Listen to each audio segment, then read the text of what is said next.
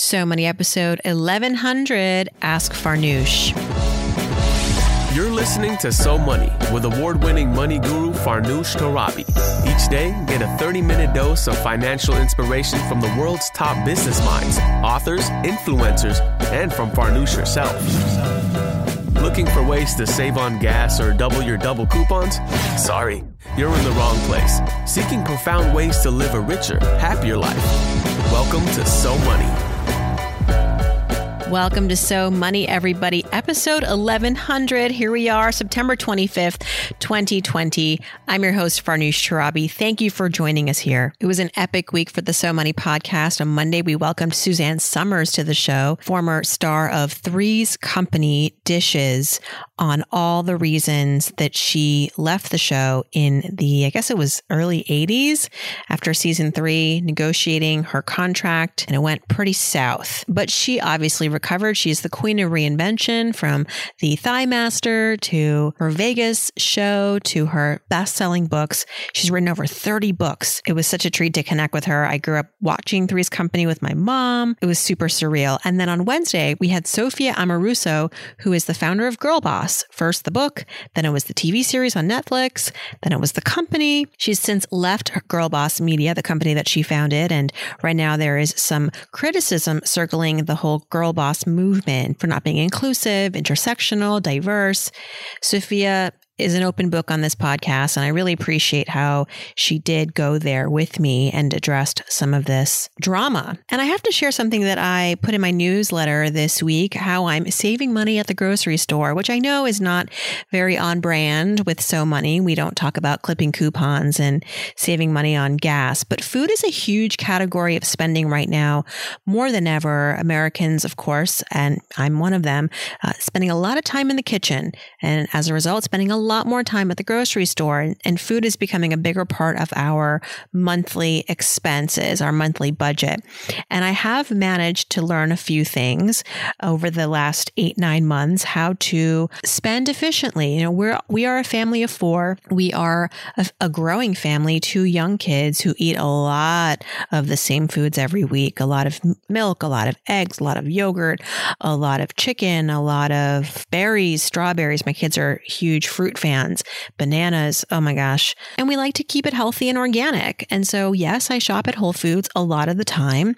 And yes, I have managed to find out how to save a significant amount of money for us at the grocery store. And yet our bill is still around $250 to $300 a week. And I had at least one person write to me and say that I was crazy for spending that much money on food every week. And I kind of had to check myself. I'm like, is this not like everybody else? The average family right now spends anywhere from, according to the USDA, this is in August, if you are a family of 4 with children ages 2 to 3 and 4 to 5, you're spending anywhere from $753 a month on the low end to closer to $1,200 a month on the higher end.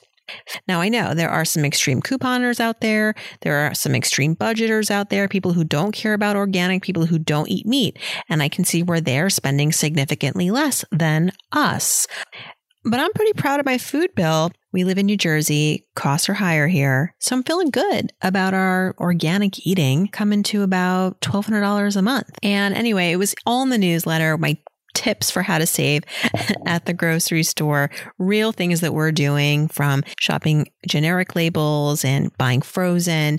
If you're not subscribed to the newsletter, I would love for you to join that email community. Just go to SoMoneyPodcast.com and drop your email on the homepage, and we'll get you hooked up. I promise I don't send too many emails, just 1 or 2 a month. So pertinent is this issue of how to save at the grocery store that I was invited to share my advice on Live with Kelly and Ryan this week. That was actually an in-studio appearance, my first in-studio appearance since, maybe, I don't know, like maybe all of 2020. Thank you to everybody who watched, who texted, who DM'd me. That video is available on the Live with Kelly and Ryan Instagram. We have a special co-host today, a recurring guest, Chelsea Silvera Burgos, who is a listener of the So Money podcast. She's in the community and she reached out after being on the show this time last year. She reached out again to nominate herself to be a co-host. And I love this. So if you'd like to co-host with me because you're a fan of the show, you've listened to the show, please do. Email me, farnoosh@somoneypodcast.com, or direct message me on Instagram and let me know that you'd like to co-host. Chelsea is a lifelong learner. She just achieved another degree. She's a mother. She's super So Money. She's a listener in this community and she'll be on in just a moment. Before we bring her on stage, let's go to the iTunes section to pick a reviewer of the week. This person will receive a free 15-minute money session with moi. And this week, we're going to say thank you so much to Mike Minded, who left a review just this week on Tuesday, leaving 5 stars and saying, this podcast has become a vital part of my week for at least the last year. Farnoosh and the amazing guests that she has on share such impactful, life-changing insight on everything from managing personal finance to real estate, the stock market, workplace bias, so much more. I was made aware of her from the investing app Acorns, where she debunked common investing myths. And ever since then, I've been a fan. Thoroughly enjoyed the Black Wealth Matters series. Love what you do, how you do it, and want to continue to hear your voice. Keep going and keep growing. Wow. Thank you so much. I would love to connect with you one-on-one to hear how I might be of service and help you out with any money issues on your plate. Email me, farnoosh@somoneypodcast.com, or send me a DM, direct message on Instagram, and let me know you left this review, and I will send you a booking link to pick a time for us to chat. And by the way, the Black Wealth Matters series is its own album now. So if you go to Spotify, iTunes, most podcast players, and type in Black Wealth Matters, you will be guided to its own dedicated album where I have put all of those episodes from the month of June on there for your convenience, for accessibility, to share it and enjoy for, forever and ever. So excited. Joining me again as co-host. It's been a year and quite the year. Chelsea Silvera Burgos, an avid listener of So Money and a financial expert in her own right, coming on the stage to join me again. Chelsea, how are you, my friend? I'm good. Thanks for having me again. Yeah, so much has happened in a year. Your daughter's a little bit older. Oh yeah, we have a pandemic going on. And you live in California, which has a lot of interesting things happening to it at the moment. You just had an earthquake, the fires, high infection rates still. How are you guys doing with COVID? My county, I think, hair salons just opened with all the restrictions. So I kind of am judging it by what services are available again.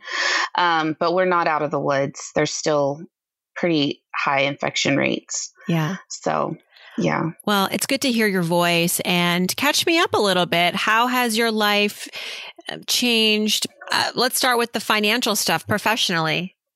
So the month after I was on last time, I passed my BCBA exam. So I'm a board certified behavior analyst. So that came with a raise and more responsibilities. I also started teaching at Arizona State University. I'm a co-instructor in their ABA online master's program. And that brings me so much joy. So that's 2 jobs. And then I tutor a lady who we came across each other on Instagram, which is so funny because you have a huge Instagram following. And I posted something that got reposted by an ABA account, Applied Behavior Analysis account. And she found me and she said, do you tutor in ABA subject matters? Because she's going to school in Australia for her master's. And I was like, sure.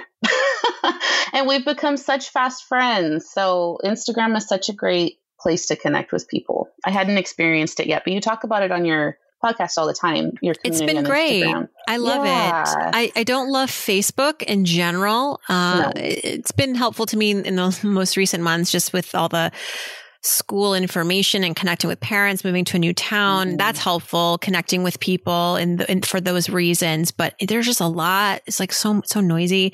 But Instagram, I find that Instagram still, it hasn't lost its sort of charm, if I may. Like it feels community focused, and everyone who's there is there's not a lot of politics, like it's a less stressful place to hang out these days. Mm-hmm. You can focus your feed a little bit better, in my opinion. I can focus my Instagram feed much better. Facebook pops things in that I have no interest in, or stressful stuff. Yeah. And I don't really like the user experience on Facebook. I think it's just not a good UX design personally. Mm-hmm. For me, it's not intuitive, but let's go back to this certification, behavior analyst. What does that mean? Behavior analysis is essentially the science of consequences. If we want to find something we want to increase, we find the consequence that is correlated with that response.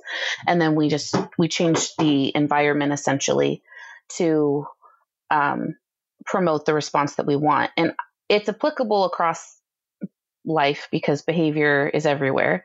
But I work with kids with autism. That's where my passion lies.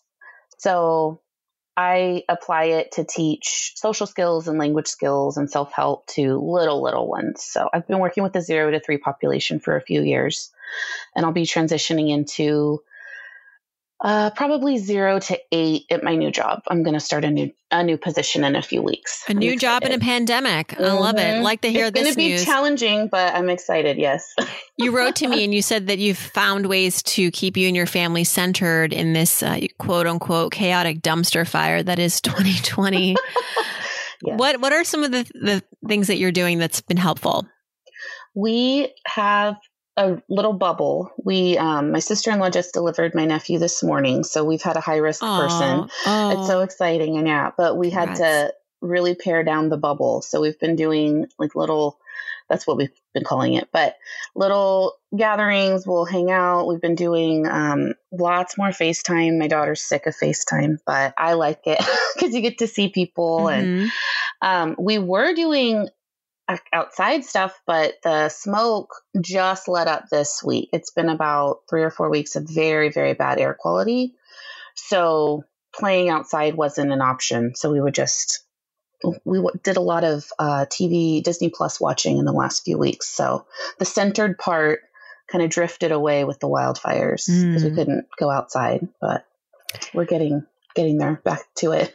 Well, I mean, it sounds like you're just, you're taking the good with the bad, and more good than bad, it seems, in your household. Yes. And I'm so happy to have you back. It's nice to reconnect with a familiar person and a voice on this show. And you are so money. Tell me a little bit, catch us up a little bit on your financials personally. Have you achieved any goals in the past year? Yes. Finishing school was a huge help because I didn't have anything to fund at that time. I, had a lot of student loans, but I've been able to pay those down a little bit. But then once the economy started shutting down in March and April, we've boosted our rainy day account by several $1,000s. So we've got about a 3-month cushion now, which is great. That's exciting. But we refied the house to a lower rate, and now we're saving for some property. We'd like to buy some property in Nevada. My husband wants to move there eventually, and right now we're saving for the down payment. So all right. We're a third of the way there. Just boosting the retirement savings and the college fund once school stopped and I passed my exam that's a huge accomplishment to us. We're doing about 10% into retirement right now, with the goal of hopefully by the end of the year being about 12 to 15%. We're trying to increase it every quarter. Cash is king right now, so we're really saving a lot of cash, trying to stay more liquid. You're speaking my language. Although I would say cash is queen. Oh, that's true. Cash is queen. Yes, my bad. Yes. Let's help out some listeners. I think you'll have a lot of advice for them. I think some of these questions overlap, experiences that we've had. So our first question is from an anonymous listener. She would like to stay anonymous. No problem. She says, "Hey, Farnoosh, I love your podcast. Get this. I have 10 nieces and nephews that I recently started saving for. They range in age from 3 to 21. Only 2 of them are over the age of 18.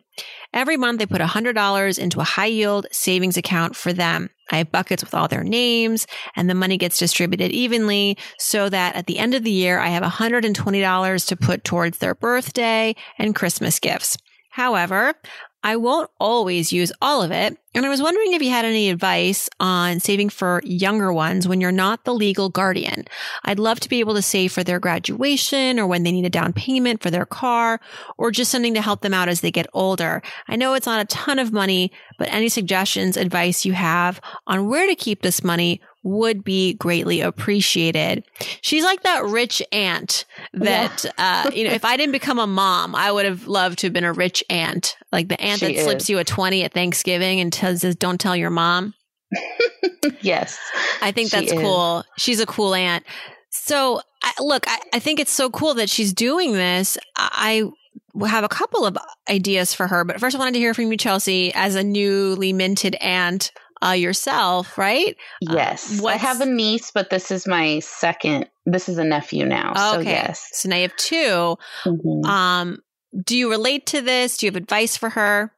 I do relate to it. And I noticed that the specific examples she gave were just helping out like a graduation gift or a down payment for a car.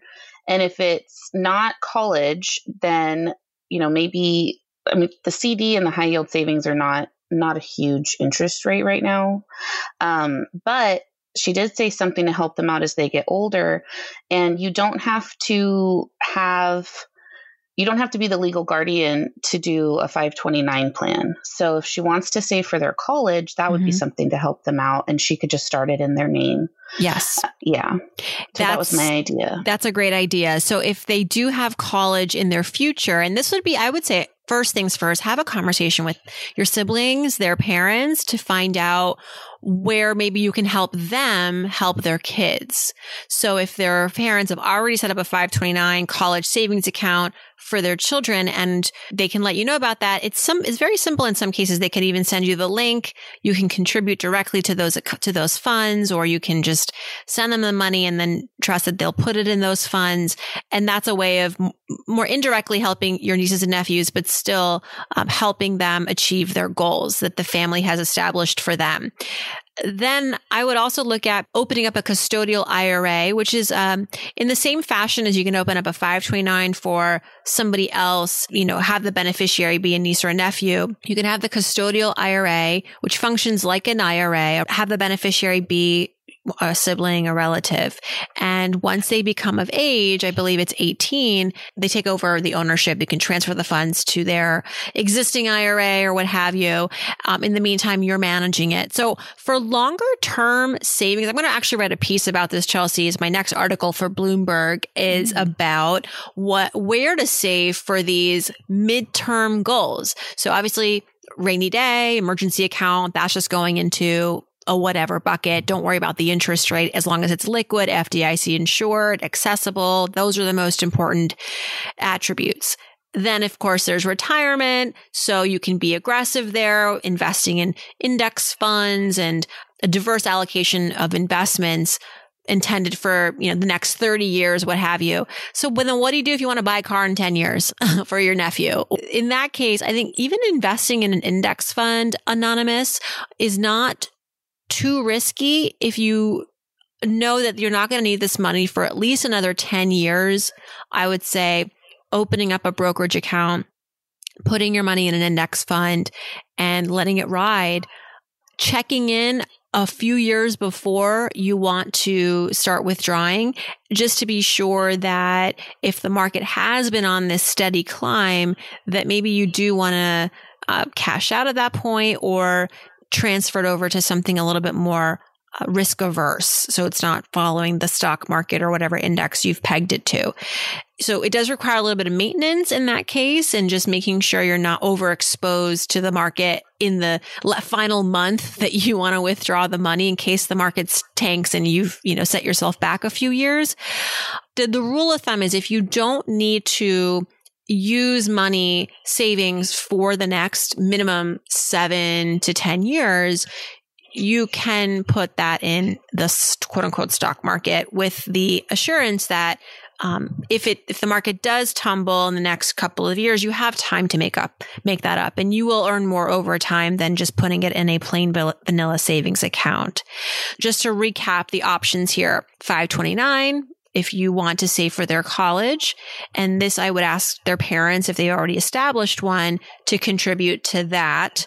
A custodial IRA, it becomes their Roth IRA, and just opening up a brokerage account and throwing the money into an index fund with the understanding that you wouldn't need this money for at least another 7 to 10 years. Is that everything? Yeah, I think that's everything. All right. Casey says, my husband and I live in Hoboken, New Jersey, which if you're not from around here, Hoboken, New Jersey is about, 10, 15 minute train ride to Manhattan. It's a huge commuter city. It's one of the first cities that you reach in New Jersey. It's right over the river. So it's a very popular area for people who want to kind of get out of the city, pay a little bit less for rent, but still be close to the city. And by the way, they have some great restaurants in Hoboken. So she says, we chose a cash out refi option back in May. And now we have $200,000 in a high yield savings account for our future house. We were deep into house hunting when the pandemic hit. And now we're like, shoot. She used a different word, a different 4-letter word, but I will, I'll keep this one clean. They have a 1-year-old child, and she's hoping to get pregnant again soon. And the goal is to keep this condo in Hoboken, which is why they did the cash out refi. And she says, is it okay to do this? Am I crazy? And, she, I guess, has been following the podcast and my work for a while. And, feels like maybe I might have some advice for her. Because actually, I went on Instagram the other day. I don't know if you follow me saw this on Instagram, Chelsea, but I was talking about activating your equity in your home, which is something that we did in so much that we moved, we sold, cashed out the equity, used it to buy another house, and actually we had enough equity where we could buy another house and park a lot of that cash in savings. And so for us, that just felt, at the time in our life, it just felt like the right move. So let me just talk about cash out refis for a second, just in case anyone's not sure what they are. We've talked about this in recent weeks on the show, but just to recap, a cash out refinance is like any other refi, except that it replaces your existing mortgage with a new home loan that's more than what you currently own on the house. So what it does is assuming your home has appreciated in value since you last bought it, the new mortgage is basically going to take that into account. It's going to take into your new home appreciated value and give you a mortgage pegged to that. The difference, whatever that is, between the new mortgage and your old mortgage is that cash out for you. It's cashing out some of that equity. A lot of people like to do this as a way to, bank on obviously lower interest rates.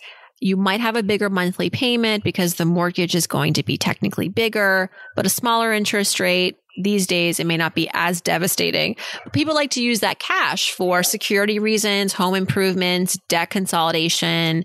Right now, people just like having cash in the bank. But you got to have equity in your home, and typically cash out refinances, they limit the cash out amounts to 80 to 90% of your home's equity. So you're still going to retain equity in your home, which is important. One caveat to all of this, some big banks are getting out of this business right now. They don't want to be in this cash out refi game. I guess the margins aren't that great for the banks. And also it's a weird time, right, in the world, in the economy, and banks aren't doing HELOCs. A lot of them have gone out of that business, home equity lines of credit, and cash out refi. So if you can do this right now, it's kind of a good opportunity, I guess, if you need to activate some of that equity and put it in a position where it's actually supporting you, where in this case, she's taking out this equity to buy another house.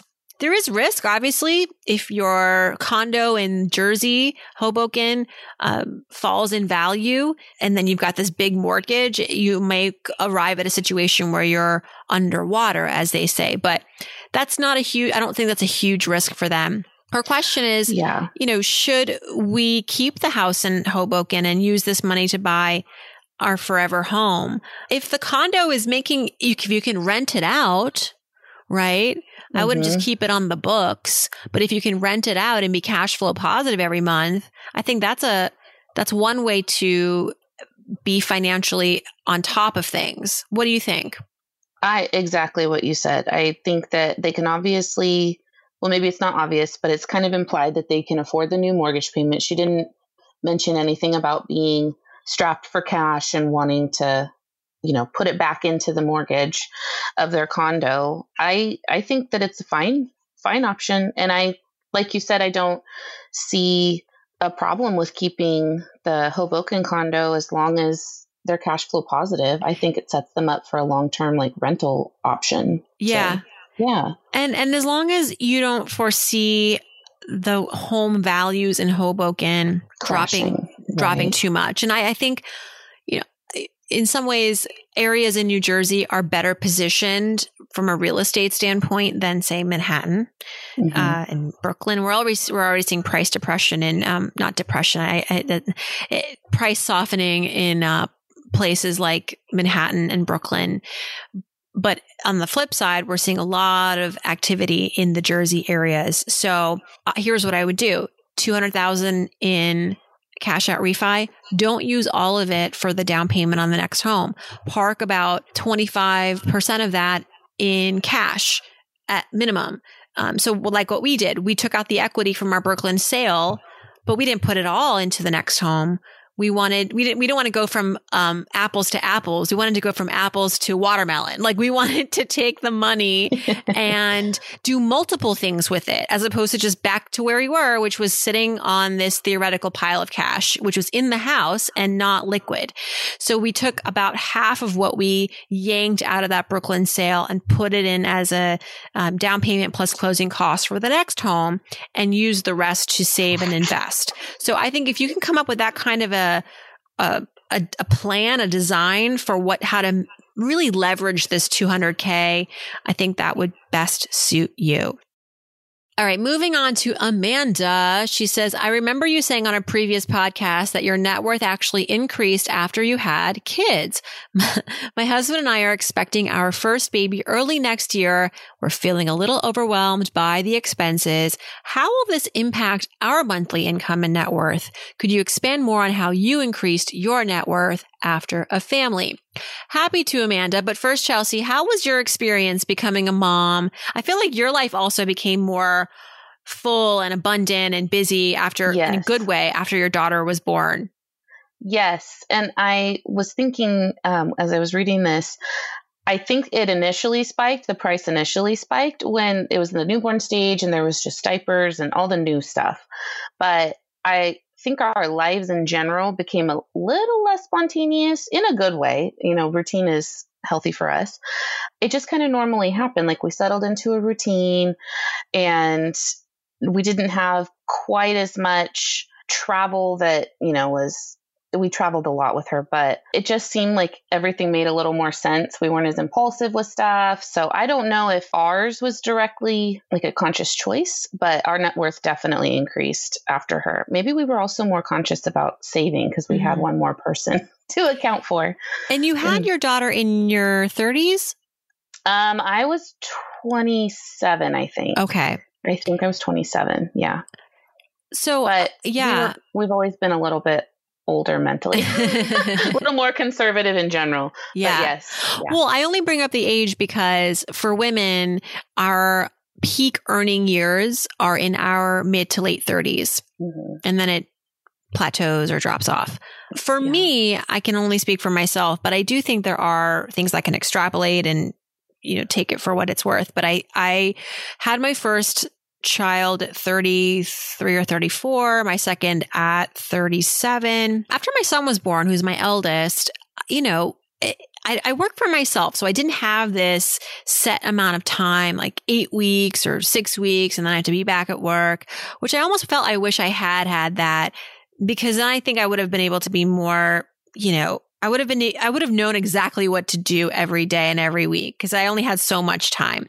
But for myself, I did try to create my own version of a maternity leave. And I created this random date. So he was born June 21st. And I said, okay, by September 15th or September 21st, I'm going to be back at it. And I booked a conference in New Orleans. It was the FinCon conference. I went there and it was my coming out. It was going to be like my back to work, first day back at work sort of thing. Listen, I had just published a book. I felt like I was on the upward momentum, and then my son was born. I was on this upward momentum with my career, where the book came out in May. He was born in June. And then I kind of just slowed down and just did the mothering stuff for 2-3 months. And like anyone, whether you work for a company or you work for yourself, when you're out of work, quote unquote, not working for a consistent period of time, you start to wonder, am I losing my luster? Am I going to be relevant when I go back to work? And those were the voices in my head as I was, nursing my son. And I was being really realistic about my new world as a mother, as a professional, as a breadwinner, insofar as I knew that I still wanted to keep working. I knew that I still wanted to continue making an impact. I still wanted to have great experiences, but I had to be realistic about the how of that. I couldn't continue working the hours that I used to, all hours of the day. I couldn't just hop on a plane anytime I wanted to and be somewhere. I wouldn't just say yes to something, even if the money was okay. Now I had different standards. I think this is important for every parent who becomes a parent for the first time and wants to keep their job, and not just keep the job, but really grow into their career and elevate their professional life, is you have to create your own new framework. Again, the age thing had it helped a little bit, because I think in my mid to late 30s, I was more confident. I'd experienced a lot. I knew what was going to be a big deal versus a little deal. I wasn't shy about saying no to opportunities that I would have said yes to 5 years prior, but now didn't really make sense for me because maybe it wasn't the right rate. It wasn't a convenient thing. Or I just didn't feel like it was worth my time, frankly. I was very clear about what would be quote unquote worth it for me going forward. And I'll tell you what, this podcast was born out of that thought process of what can I do that I can be in control of. So no one's calling me every 5 minutes. No one's on my tail. I can be, running the ship, still making an impact, doing it on my own time, and eventually, monetize it. And it was this podcast. And that thinking, I think, is what attributed to, I wrote an article later for Money Magazine about how becoming a mom made me richer. It really did, because I think saying no opens up more doors for yeses. Having a clear framework for the conditions in which you will work. I've heard from employers that moms and dads, but mostly moms, are some of the most valued employees because they get SHIT done. Mm-hmm. They know that they got to be done by 5 or 6, and they're not going to have any more time. And frankly, I used to joke and say, oh, when Evan goes to bed, I'll get back at work. No, I'm so tired by 9:30. I can't even watch TV. I just want to sleep. So I think that it's about being truly honest and convicted about what you need and what you want out of your professional life. Connecting with other moms is also critical, other parents, and working for an employer that really empathizes with your big life. Ideally, you have a boss who also is in the boat of working and parenting and can understand when you need to leave work early, or you just can't work the strict hours, or you just find an employer that gets it, that the world is not just full of people that have 24 hours a day to themselves. Definitely. I think that you nailed it. Hit the nail on the head with your priorities become clearer. Mm-hmm. And so you can put your energy into the things that either are going to be the big payout or be the big joy payout. Hopefully it's both, but definitely focusing your energy is going to increase your net worth in general, because you're going to spend time on the projects that mean something. Yeah. And call it becoming a mom or just aging. I think that like to what I said earlier about the point at which I had children was also not inconsequential. I think I had worked for over 15 years at that point. So with that comes experience, knowledge. I felt like I was at a place where I could command more money for my time and for my work. And, but I will say that when you become a mother, you get very good at sort of getting to the bottom line quickly, a lot quicker. You realize how valuable your time is. You don't dance around topics. If you want to make more, you ask for it. If you want to learn more about this, I wrote a piece, like I said, for Money Magazine back in 2018. So a couple of years ago, but it's still relevant. I think I still stand by every word. It's called Being a Mom Has Made Me Rich. There's a video. So you get to see like my behind the scenes of my day to day. This is back when we were living in Brooklyn. But, this was an interesting statistic that I came upon during this article, which is that over 50% of working mothers still believe that having children makes it harder to advance at work. That's according to Pew Research. Only 16% of dads believed that to be the case for them.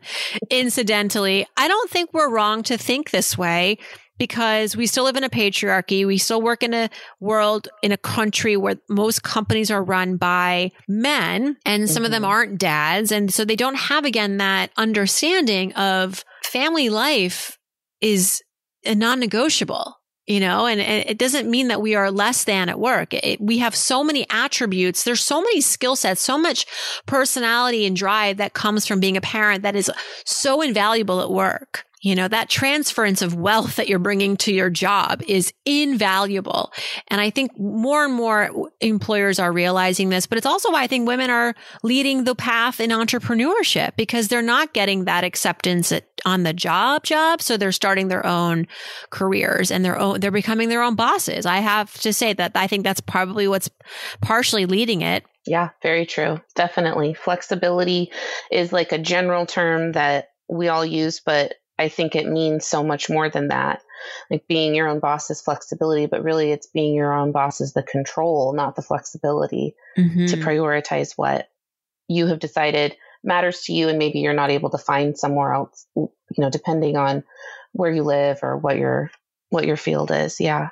Control is everything. Amanda, some homework for you and your husband before your baby is here next year. And I think this, the fact that you're asking this question now, you're so ahead of it. Planning goes a very long way. Understanding what kind of a structure you want as a family in terms of taking care of your baby. Talk to your employer about what is the, time off allowance? Is it paid? How about your husband? My husband, we just assumed he wasn't going to get any paid leave because he worked for a startup and they barely had a 401k. We're like, there's not going to be any sort of family leave. And he was shocked to discover only after talking to HR that he had 4 weeks of paid leave as a dad, which was so great to find out. We would have just assumed. So don't assume, ask the questions and have all that work to your advantage. Okay, last but not least, this question comes also from Instagram. The handle is pretty long, but I'll say it out loud so she recognizes herself. P.S. Midwest Wellness Journey. And her question, I love this question. It's about this trend of people leaving New York City for the suburbs. What's going to happen in a year or two? I don't know. I would like to think that New York is going to get its groove back. I think in a year or two, a lot of it is going to depend on the job market, right? And also New York needs to get real. If the landlords really, because here's what's happening. Landlords are only now starting to reconcile with the world in terms of giving their current renters even a break. And I don't know what world they're living in, but I guess they're not watching New York One. Like they don't know that there's a massive unemployment rate and people are leaving and there's a lot of inventory. And I have friends who just could not win the negotiations with their landlord to say, hey, cut us a break. And now they're realizing it's much harder to find a new tenant than to keep the current one you have happy. Definitely. So if 80% or whatever it is, the majority of New Yorkers rent. So I think the only reason they could get away with that high rent was because whoever was living there was also working in New York, hopefully making an affordable salary that could afford that rent. If that's not the case, or if that person doesn't have to live in New York because that job is now remote, I just don't see a world where New York can continue to keep prices where it is for housing. It has to come down. Once it comes down, people will move there, maybe not only for the job, but for the fact that it's New York City and it's a one-of-a-kind place on earth. There's going to have to be a bit of a paradigm shift in New York, and the landlords need to wake up to the fact that the economics of the city are just not what they used to be. And they need to meet people where they are. And then I think people will come back, but they're going to have, the city itself is going to also have to provide tax breaks to builders and business owners and property owners, everybody, so that we feel incentivized to go back. And I don't know if that's going to happen in a year, but I think it needs to happen eventually. So save your money. Yes. I live on the West Coast. I'm on the opposite coast in the Bay Area. I have friends who live in the Bay Area who are moving back to the county that we're in, that we all grew up in, because it's not worth the Bay Area prices, which is not as much as New York. But if you can't go out to eat at the awesome restaurants, and you can't, everything's closed. So I think in a few years, they will definitely move back. They love the Bay. But I think you're right. In a year or two, I don't really know if it's going to happen. Yeah, there's a lot of discourse right now. Just like, some people think New York is dead. There was that famous op-ed in the New York Times. Jerry Seinfeld wrote it about New York's not dead. It's easy to say when you're a billionaire that you're going to come back to New York and make it work for yourself. But when you are a young professional, coming to New York is a big decision, and you have to sort of struggle for a while and hope that, you're going to ultimately make more money and someday not have to just be living paycheck to paycheck in this city that is so expensive. But you make it work because you're not living in your apartment all day. And well, now we are. You can go to the restaurants, you can go to the museums, you can do all these social activities. Well, now you really can't. And so all of that needs to come back in order to bring back this cohort of people who come to New York for the first time and settle down.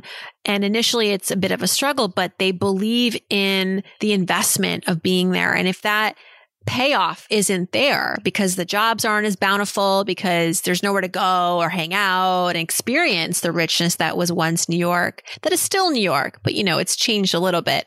I think it's going to be a harder sell. New York was already experiencing a net exodus. Like, there were more people leaving than coming into the city. I think that's also true in the Bay Area and probably Los Angeles, maybe Los Angeles. I don't know. Right now, yes, for sure. I don't know about pre-COVID, but in the Bay, yes, it just got so expensive that Too if people expensive. could move a little bit further away, they were, even if they had to commute, because then you have, money to actually do things if you're not paying it all in rent. But yeah. I wish you a great rest of the year. And I know this is not a topic that will go away. I'm super invested in this, the future of New York. I was just in New York this week, New York City, for one night. And I think it depends on where you are in the city, but some cities, parts of the island are hurting more than others. Some are more abandoned feeling than others. But New York, look at how far we've come already in terms of bringing down the infection rate. It's a smart city. It's a caring city. It's committed. We've been through a lot. I'm hopeful. I think we have it in us to recover and bounce back, but it's going to be a process. It's not going to be in a year. We won't even have a vaccine in 6 months. Like, it's going to take a lot to get all the cities back on their feet. Definitely, yeah. Chelsea, what do you have planned for the rest? Are you going to trick or treat this year with your little one? I don't know. And I just hope Montclair keeps trick or treating on the calendar.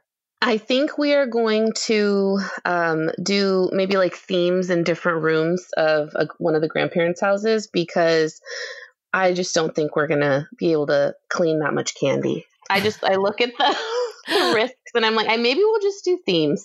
There'll be different houses and different rooms, and she can trick or treat between all the different family members in the rooms. Is it true that California canceled it though? I read something. I don't know. I have been so overwhelmed with all of the news. I'm not sure about the trick-or-treating, but I don't think we'll be doing it. I feel like there's always something that's getting canceled due to COVID.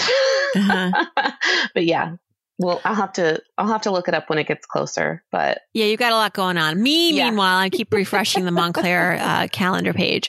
Oh yeah. I got 2 little ones that keep asking. I already bought all the candy. So if we don't have Halloween, I'm in a lot of trouble. You'll just have a couple months of my sugar levels are going to be really high. Exactly. You'll have a lot of months of dessert. Chelsea, thank you so much. Thank you for being a friend of the show and listening. And we'll have you back again and soon, maybe with some updates. Cool. Thank you so much. It's always, I love when your podcast drops. I'm very excited to be back.